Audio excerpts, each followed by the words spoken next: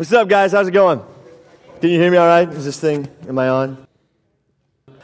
This is week 3 of our series called Theology Matters. Can I get these lights to turn on a little bit? Just so I can see you guys. I'm going to start off with prayer, and then we're going to talk about angelology. Hey, I can see you guys. This is sweet. Which is the study of angels and the study of demons, which once were angels. I don't know if you knew that or not. So that's what we're going to get into tonight. These 2 books I have right here. Remember when I said I have a theology book that's like 3 times the size of the other one? This is it. This bad boy has like 40,000 things in it. But angels, I personally never thought you could really study angels that much. I mean, I knew they were listed in the Bible in Revelation, in Daniel, telling Mary and Joseph about, hey, you're going to have a baby boy, and he's going to be the Savior of the world kind of thing, and no pressure. But I didn't know you could study that much about him until I actually finally did study about it, and it wasn't actually, it was like less than a year ago. And it's pretty crazy. I mean, this book, the big one alone, has like 40 pages, and it's like double. I mean, it's insane how much stuff there is about angels that I never knew about. And so this is probably my second favorite thing to study behind eschatology. So like I love talking about angels. You guys might like talking about zombies, but I'm like, hey, let's talk about angels. Hey, let's talk about demons kind of thing, which that's a little bit creepy. But I'm not really like that anyway. So let's pray, and we will jump on in, all right? Heavenly Father, God, just thank you so much for every student that was able to come tonight. God, I pray that we just open up our hearts to you and our minds, God, that these worksheets would be something more concrete for them to take and remember and look back upon. So God, I just pray for us tonight and just help me with going through this all. God, I pray you just help me speak clearly to them and work in their hearts, God. Amen. So yeah, if you guys don't have a blue sheet, Brad's got one, raise your hand. Don's got one. Maybe not Don. Oh, sorry, it's not Don. It's Tim. Nate Brown. all gray hair. There you go. Grab one of those. We're gonna study a little bit out of those, and then also there should be some space on there for some other stuff that I didn't put on the worksheet that we're gonna get to. But hey, we're gonna breeze through this pretty quick again because there's a lot going on. We're gonna get pretty deep with angels, but with demons, we're not gonna cover a ton of, okay? Because that can be really skewed a lot. So that's kind of what we're going to fix a little bit tonight. But the definition of angels, does everyone have one? We good to go? Chris Smith needs one. I saw her hand. The definition of angels, they are created spiritual beings with moral judgment. Okay? And guys, these sheets, I don't care if you doodle on them as long as you're paying attention. But I hope you guys can keep these. I know a lot of you guys like worksheets. That way you actually remember what we talked about more than 10 minutes. But yeah, keep these. These are awesome. We made these. It took me forever to do this one, but I love doing it. So they are spiritual beings with moral judgment and high intelligence, but without physical bodies. Can they have physical bodies? Yes, they can. But in their natural form, they do not have physical bodies. The word angel is found 300 times in the Bible. So obviously they're listed a lot, right? 17 books in the Old Testament, 17 books in the New Testament. So they're referred to a lot. They are created and have not been existent forever. A lot of theologians, a lot of scholars, we're all theologians technically, but most scholars believe that they were created after humans were. Which, again, there's not really, scripture on that. It's just kind of their belief because we're going to get this to later, but because of the love God has for us, over angels even. So that's in 2 Peter 2:4, the second half of this. But they fell in sin. So they're created, and they were created perfect like we were, but they fell in sin, okay? Again, we're going to get this a little bit later, but Satan, and he was known as Lucifer. He was a cherubim angel. He rebelled against God, and he convinced 1/3 of the angels to come with him, and God cast them out of heaven and condemned them, okay? So that's where we get demons. So demons are just like evil workers. They're like minions for Gru kind of thing, okay? They're like stupid little creatures that follow a stupid guy. You can call Satan stupid, I think. So, angels can talk and interact with people. Matthew 28:5 is just one example of that. There's tons of them. Another one would be Gabriel, the angel Gabriel, telling Mary, hey, you're prego. You're going to have the Savior of the world. But humans should not ever call upon them, nor demons. 2 Kings 6:8-18. If you guys want to turn there, you can. You don't have to. I'm just going to tell you a little story. So Elisha, not Elijah, Elisha. There's a difference. Elisha was like the apprentice of Elijah, if you don't know that, okay? So Elisha was the prophet of Israel. And Israel was at war, and the king of the opposite team of the Israelites, Amorites or something, he was trying to figure out, like, hey, we're gonna cut these guys off.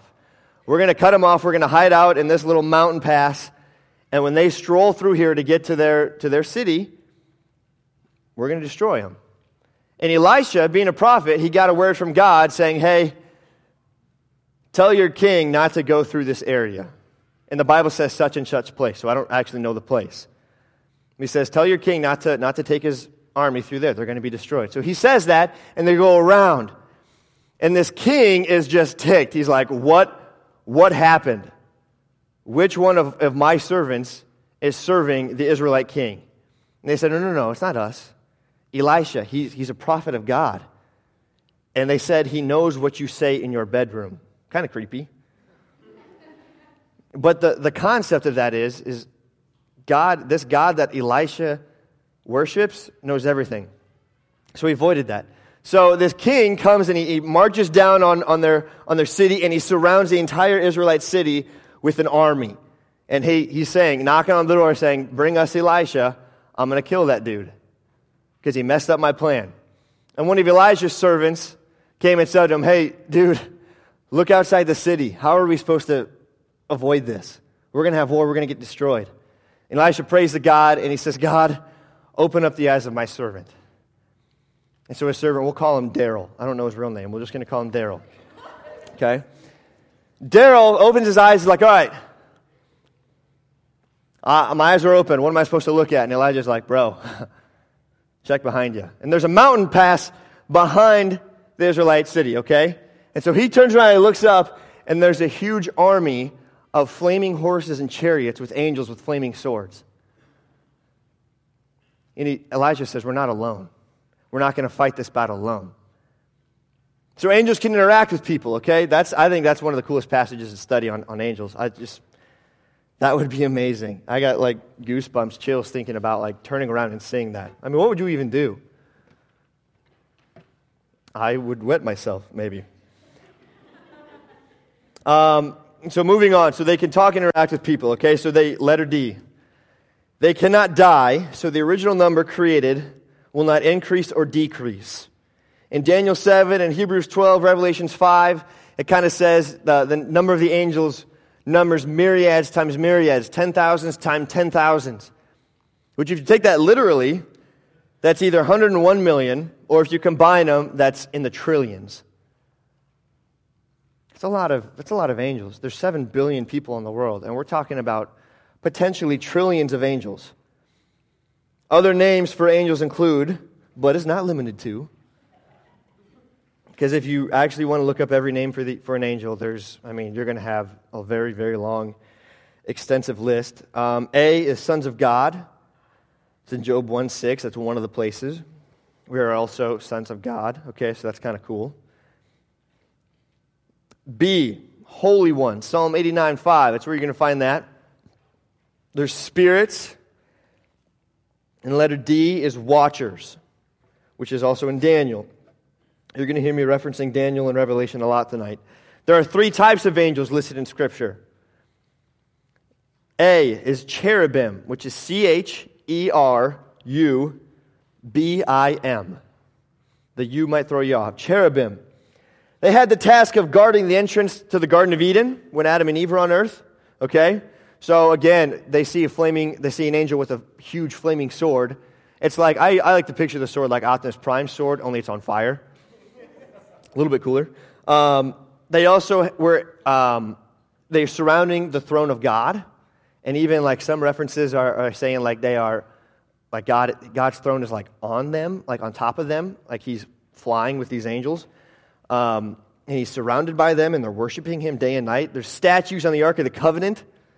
If you guys don't know what that is, it's in the Old Testament. If you were not one of the selected, the appointed, anointed guys who carried the Ark of the Covenant, if you touched it, you're done. You died. So this Ark of the Covenant had the law of Moses, had Moses' staff in it, had other things, important stuff. So that was, on top of that, there were statues of cherubim. And there's obviously other job titles for them, okay? Another thing is archangels. You can put that in like right after a letter A. Archangels, it just means an angel of high rank. They were cherubim, so that's Michael and Gabriel. Those are the only two names given to angels other than cherubim, and the other two we're going to study here. They are listed 92 times in the 13 books of the Bible. That's more than any, I said most of any other angel. I meant to say more than any other angel listed, unless I fixed you guys' copy. B is seraphim. S-E-R-A-P-H-I-M.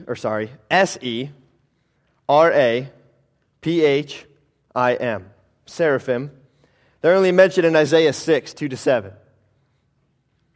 And they continually worship the Lord, saying, "Holy, holy, holy." I had a Revelation class long time ago, and I had to do a research paper on this. Like, what does holy, holy, holy mean? And it's only listed in Isaiah 6 in the Bible, and then in Revelation like 3 times. The only time you'll see holy, holy, holy. And every time it has to do with God and God alone. Because holy, holy, holy. Anytime you repeat something 3 times in the Bible, or when Jesus says truly, truly, that's twice.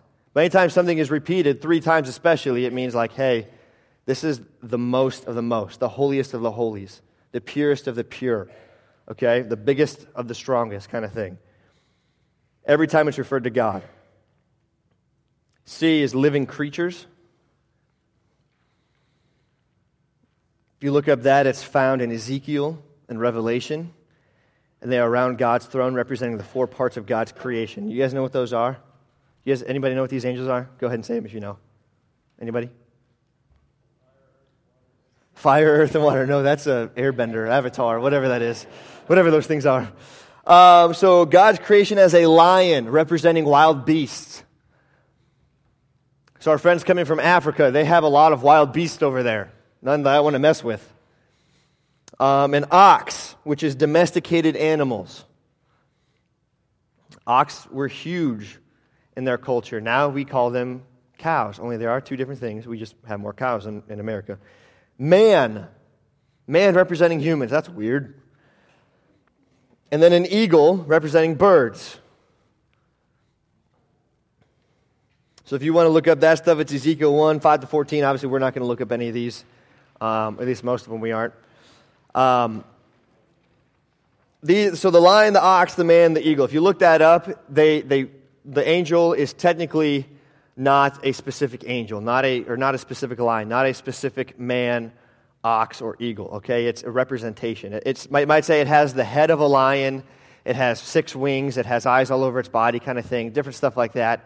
So, like, if you look up what these creatures look like, I mean, it's pretty nuts. God has a very good imagination in creating them. So it's just a representation. So number 4, there is rank and order amongst the angels.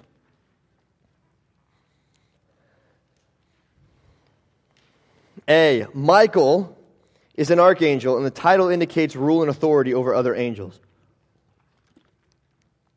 He is called one of the chief princes in Daniel 10:13. So in Daniel 10:13, you see the picture and the story of Daniel. He's getting a vision from an angel, okay? And this angel is Angel Gabriel. And he says, "Hey, sorry I'm late," kind of thing. He's like, I was supposed to be here a little while ago. Like, that's kind of what it's referencing to. But he says, I was caught up by the prince of Persia until the archangel Michael came to help me. So this infers that there are spiritual battles. Is there an angel and a demon fighting in this room right now? Well, I don't know. If there is, I want to see it.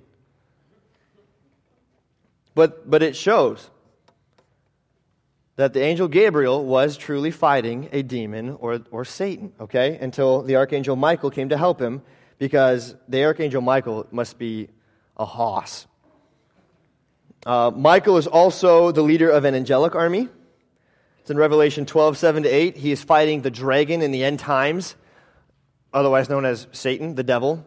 And they defeat him. You know, that's awesome. We're going to get into that in a little bit too.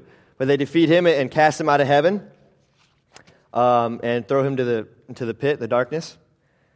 So flip your sheets over. Letter C, there's no convincing support for the idea of guardian angels. And once a loved one passes, they do not become angels watching over you. I know that's hard for some of us to hear, literally. Angels play more of his own defense rather than a man-to-man, to give that a little bit more of a better analogy. Because they do have the task of guarding and protecting us. They do. That's one of their purposes. But it's not really like, hey, you know, like my dad's bigger than your dad, my guardian angel is bigger than your guardian angel. It's not like that. In the New Testament, they talk about when Peter, when he's released, they say Peter's angel is knocking at the door, meaning he's about to possibly die, be killed. That doesn't mean that it was his specific angel. It's just saying the angel of the Lord, like the death angel, is at his door. But once a loved one passes, that's actually one of my biggest pet peeves. I'm very gracious with it because I know like that's a huge belief, is like, well, once my grandpa dies, my grandpa's watching over me kind of thing. Or football players, athletes all the time say, you know, I praise God for this, and I thank my mom who passed away 5 years ago. I know she's watching over me. She's got her wings kind of thing. That's not true. I don't want to offend anyone by saying this, but it's just not true. They do not become angels. We do not ever become angels, okay? As I said earlier, they cannot increase or decrease in number. If you guys want to talk to me later about that, you can. We're gonna keep moving on, though. So there are many purposes for the creation of angels. They show the greatness of God's love. And they show the greatness of God's love because they are created. One of their purposes is to protect us, like we just talked about. But we, as human beings, are made in God's image. Angels are not. Okay, so that's another picture of God's love. Like He created us in His image. They are kind of a higher being than us right now, but eventually we become rulers and judges over them. Judges over them. Judgers, not a word. And the biggest part of that is that God saved us. Okay, have you ever wondered about that? Okay, why? So there's demons and Satan. They were once angels. Why did God not save them? Why is He saving us? Good question. He's showing His love through that. Angels remind us that the unseen world is real. And if you guys didn't get that, angels sinned and yet God is not saving them. That's that one right above on A. Angels remind us that the unseen world is real. So we just talked about that with Elisha and his servant Daryl. Angels are examples for us in their obedience and worship. Obedience / worship, whichever one you want. So with our prayer, or our series about the Lord's Prayer a few weeks ago, Matthew 6:10, kind of like the last section of that, is Lord, your will be done on earth as it is in heaven.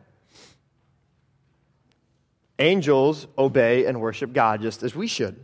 And they set an amazing example for that. You know, it's interesting how we always stand when we worship. We always stand when we worship. And in the Bible, very rarely, if at all, do you see somebody worshiping God on their feet. It's either face down to the ground, on their knees, on their stomach, laying down, just crying out to God. That's how they worship. So it's interesting. I always thought that was weird. Angels directly glorify God day and night, okay? And then D is angels carry out God's plans and are mainly messengers for God. So again, for the third time, there's messengers with the story of the birth of Jesus. The angel that broke out Paul and Barnabas from prison was a messenger saying, hey, run this way. Don't go towards that way. Angels do have limits in the areas of strength and knowledge. They have an inability to be more than one place at a time. So with God, we call that omnipotence, omnipresence. Those big words, but they just mean all-powerful, all-knowing. but angels are not. They are stronger than us. They do have like what we would call superhuman strength. They are far more intelligent than us, wiser than us, all that stuff. But they have limits. So that's kind of about angels. We're gonna go a little bit into demons now. So demons are evil angels who sinned against God. And again, guys, I know I'm going through this very quickly. If you guys want to know more about this, don't be afraid to talk to me or a leader. It's not something that's very common to know about. So I'm just trying to get you as much information as I can. They are evil angels who sinned against God and who now continually work evil in the world. Satan was a cherubim before he rebelled and swayed 1/3 of all angels to follow him, now called demons. We already covered that a little bit. Satan was the originator of sin, that heifer. Not all sin is from Satan and demons. We are carried and enticed by our own flesh and desires. Okay, that's in the Bible. You can blame Satan, you can blame demons for tempting you, that sort of thing. But in the end, whose choice is it to actually go through with it? Ours. Mine. So you guys, in Old Testament, Baal, the false god Baal, was worshipped a ton, especially in the Philistine culture. How many of you guys have known that? Heard of Baal? B-A-A-L. That's how you spell it. If you want to write that down, you can. So studying that, the worship of Baal is creepy. I'm not going to talk about it because it has to do with sexual immorality, and it's really messed up. But he was a fertility god. And he was worshipped like crazy by the Philistines and other cultures in the Old Testament times. And he was a false god, okay? Now, we call it an idol because they had idols and statues of him and stuff. But let me find this. In the New Testament, he's referred to as Beelzebub. So it's Beelzebul. And that in Hebrew means prince of demons. He's referenced, Jesus Christ calls the devil Beelzebub, which is another name for Baal. So it's like you're reading through the Old Testament, you're like, okay, this Baal is a weird guy, he's probably of the devil kind of thing. But then you get to the New Testament, it's like, wow, Baal was Satan. And that just proves to you that all these false gods that you read about in the Old Testament, all our idols that we have in our life, I mean, they're there from the devil, from these demons, from these people tempting us, these creatures tempting us. Demons oppose and try to destroy every work of God. Ephesians 6:12, write that next to it. After Galatians 4:8. Ephesians 6:12 talks about, Paul is writing to the Ephesian church, and he's saying, he's trying to correct them and what they're doing wrong in their church and their false doctrine and all this stuff. And he says, your battle is not against flesh and blood. It's not against flesh and blood. So what does that mean? So what am I? Well, I'm flesh and I'm blood. Do angels have spiritual bodies? Do they have physical bodies? No.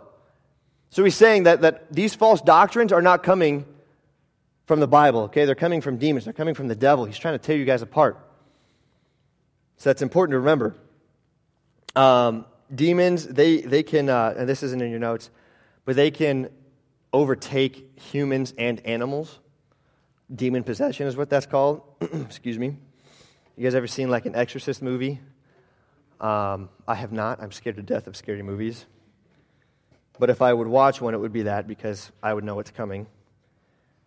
They're limited by God's control and have limited power, / they have to answer to God. I didn't give you a very big space right there.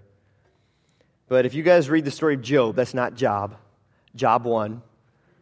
Job chapter 1, you guys see the story of Job and how he had an amazing life. He was blessed, and then God allowed Satan to tear it apart.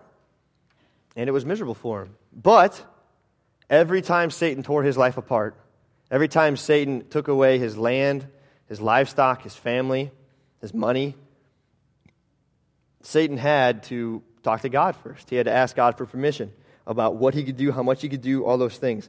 God gave all believers the ability to rebuke demons and command them to leave through the Holy Spirit dwelling in us. We have the power of the Holy Spirit. Luke 9:1 is where God gives us power and dominion over evil creatures, evil demons, evil beings. About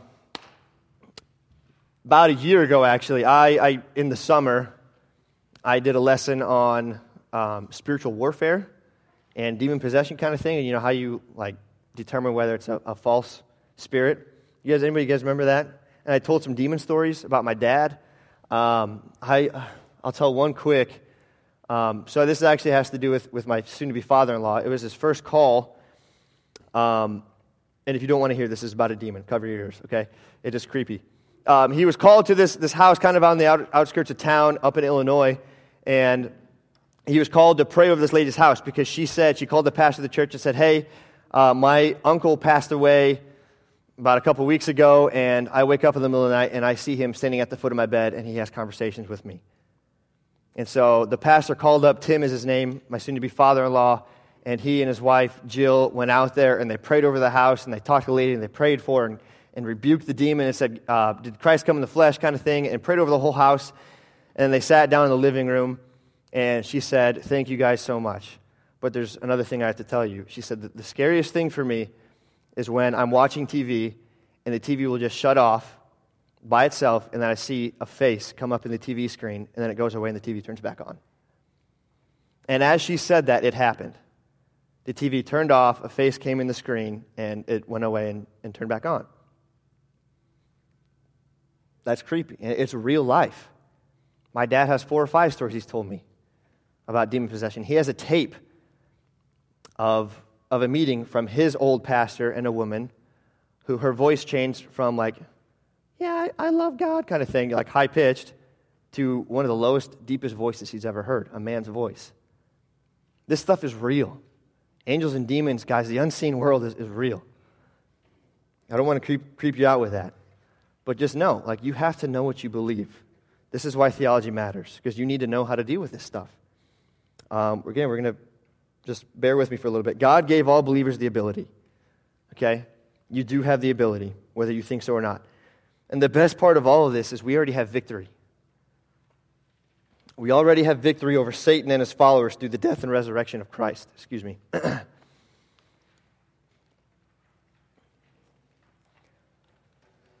We don't fight for the win, okay? We don't fight for that W.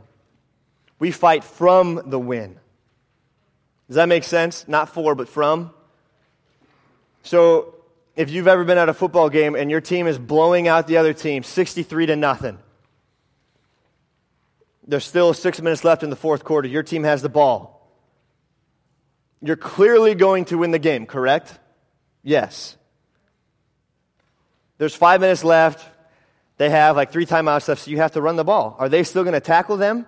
The game is clearly won, but they're still going to try and they're still going to tackle you, right? The same thing with our spiritual life. We already have victory in Christ, okay? The game is won. But these demons, these evildoers, are still going to try to tackle us and beat us up and tear us down and make us fall apart. The opponent is going to try to destroy you. And that's kind of one of the definitions of Satan, of Lucifer, is the adversary, the destroyer. Studying theology, write this down if you want, is important because you can't love somebody you don't know or you don't understand. Guys, have you ever gone to your bro and be like, hey, yo, 4 o'clock, man. She cute. And your buddy, he looks, he's like, yeah, I love her. I think I love her. Yeah, I do. How do you know that? A really good buddy of mine is trying to, he's like starting to date this girl, and I asked him, like, hey, man, how are things going? Like, well, I like her a lot, man. I was like, okay, that's good. How was your weekend? He's like, dude, every time I see her, I fall in love with her more. I like her more. Every time you spend time with God, every time you get to know God more, you should fall in love with Him, and you will. Guys, if you've truly seen God, if you've truly studied God and the Bible and theology, you will fall in love with Him more. Because if you don't know what you believe, that belief that you have will be destroyed. Whether it's in high school, whether it's in college, whether it's through circumstances in your life that just aren't fun. Turn to Matthew 22:37.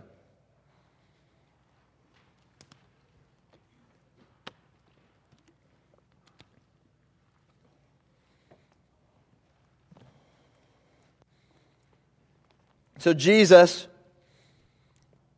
is asked, what is the greatest commandment? Here's what he says, verse 37.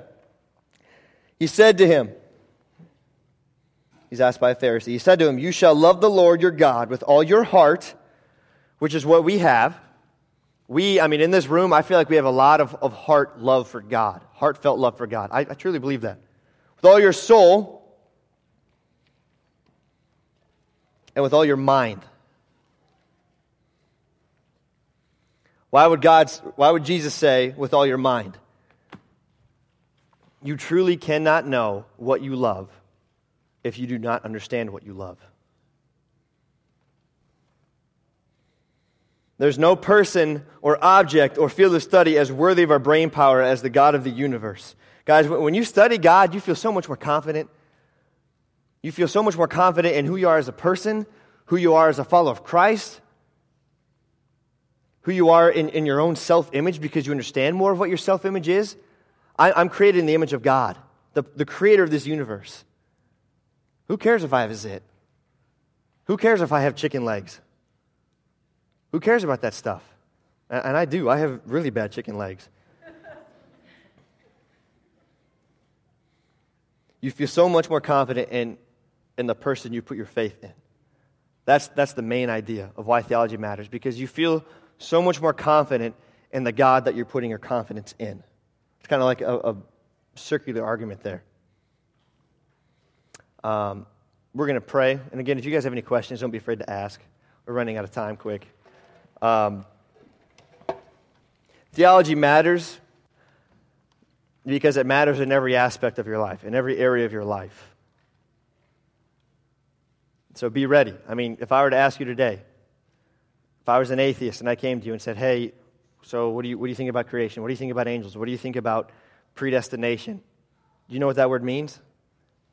Can you tell me what that word means?